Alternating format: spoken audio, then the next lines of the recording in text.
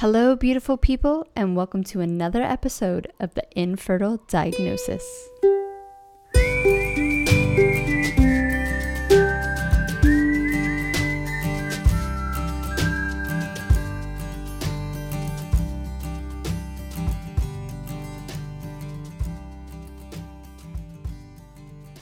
We're back with another Closer today. I'm your host, Monica Cox from My Mindful Me, and I'm here to bring you inspirational clips to help you become your own hero. Today we have Michael Pollan. Now, I think this week I'm going to get in a little bit of trouble with some people out there, but I've really decided to stay true to my message, what I believe, and I'm really trying to make a difference within the community. So I'm gonna come out with it, and it's really about fuck the McDonald's French fries on transfer day during IVF, frozen embryo transfer, and I'm not even sure if people who do IUIs do it as well. Now, I don't know why I have such a bee in my bonnet about this, but I do.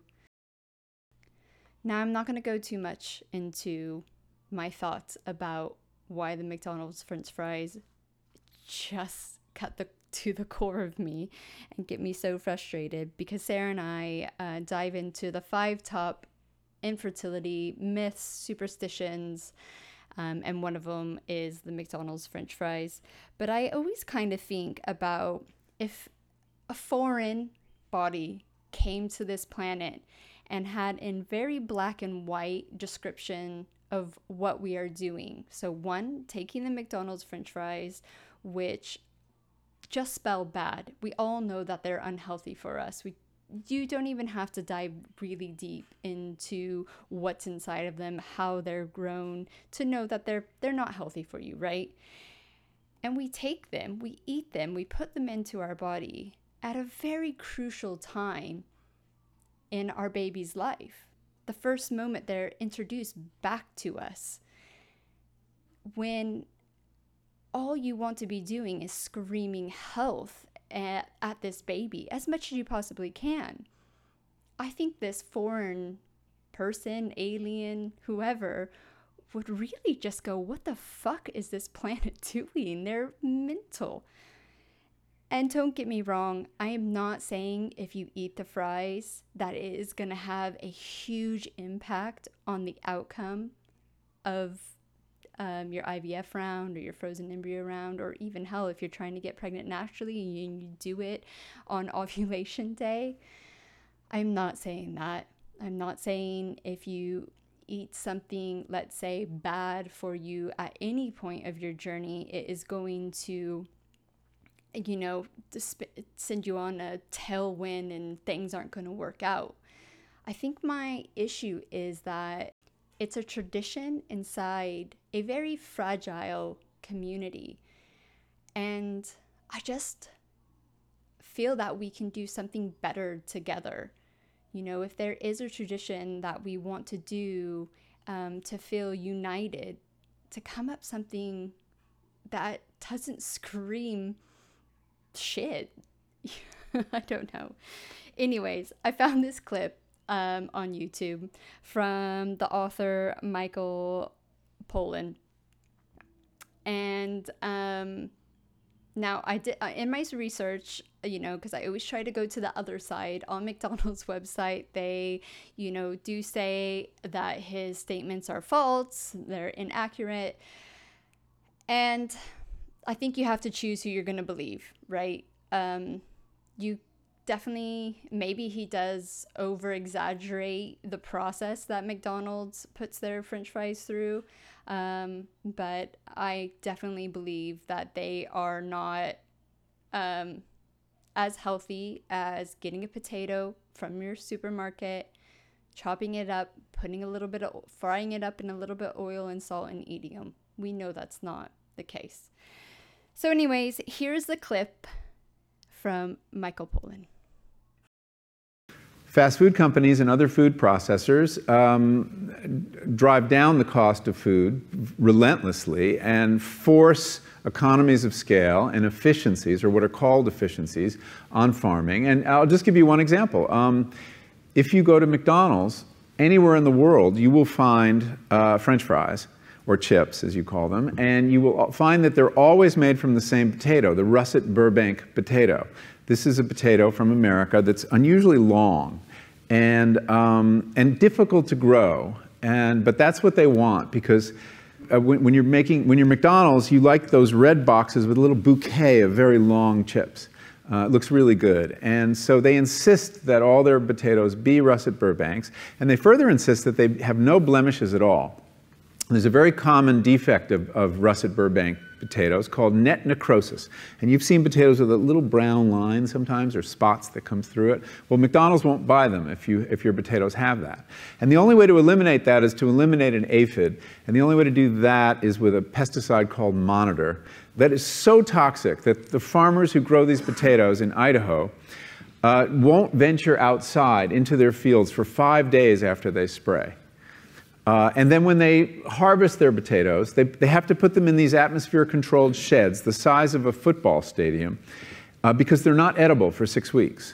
They have to off-gas all the chemicals in them. So you see, the desire for a certain kind of chip leads to a certain kind of agriculture.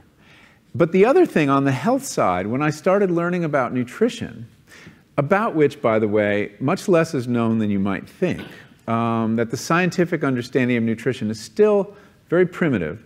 But I learned that what mattered most about one's health was not necessarily the nutrients, good or bad, that you were consuming or staying away from, or even the calorie counts. But what predicted a healthy diet more than anything else is the fact that it was being cooked by a human being and not a corporation. Corporations cook very differently than people do. They use vast amounts of salt, fat, and sugar, much more than you would ever use in your own cooking. And the reason they do that is those are 3 incredibly attractive and incredibly cheap ingredients. And when they're layered properly, as in a chip or various pastries and forms of junk food, they're incredibly addictive. And in fact, people in the industry, they don't talk about addiction in the food industry, even though they traffic in addiction. They talk about craveability. It's the same thing. And snackability is another term they use, which is a lovely word. Anyway, so I came to see that cooking has a huge bearing on our health. And in fact, there's been a lot of research in America that shows that even poor women who cook have healthier diets than wealthy women who don't. So you see, the usual class bias in the quality of diet is overtaken by this fact, this key fact. Who's cooking your food? As you can see, the clip is very full on, I suppose. And all I hope it does is to maybe rethink the decision about the McDonald's fries and really start coming together as a community and doing something that is just healthier on the whole. Like, not even just a little, like a lot. But if you want to check out this whole clip, it's over on the YouTube. It's called "You'll Never Eat McDonald's French Fries Again After Watching This." If you want to check out more of Michael Pollan, he is at michaelpollan.com. He's got quite a few books out. His latest one is How to Change Your Mind. And he also has Cooked and In the Defense of Food, Food Rules, so quite a few. I've put some of his books over in my Amazon shop, which you can find all those kind of not relating to infertility or trying to conceive in Me Books, it's called. Also, in the show notes, you can find the links to all these, but I've also put in some other links of YouTube clips. One called How Nasty Are McDonald's Fries? And I talk about this in the Friday episode of the infertile diagnosis about how the McDonald's French fries don't decay. It's pretty disgusting.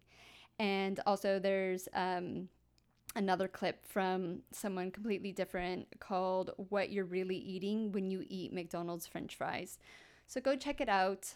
I hope I've just put a little seed in your head that if you're about to do a transfer to find something new. And if you have found something new, share it with me and let me know what it is. I know one time I saw someone do French fries cooked in like goose fat or duck fat, and I was like, yes, amazing.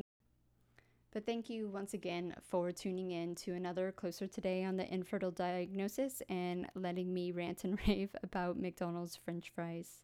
I hope you guys have a wonderful week, and I'm looking forward to seeing you on Friday for another episode of the Infertile Diagnosis.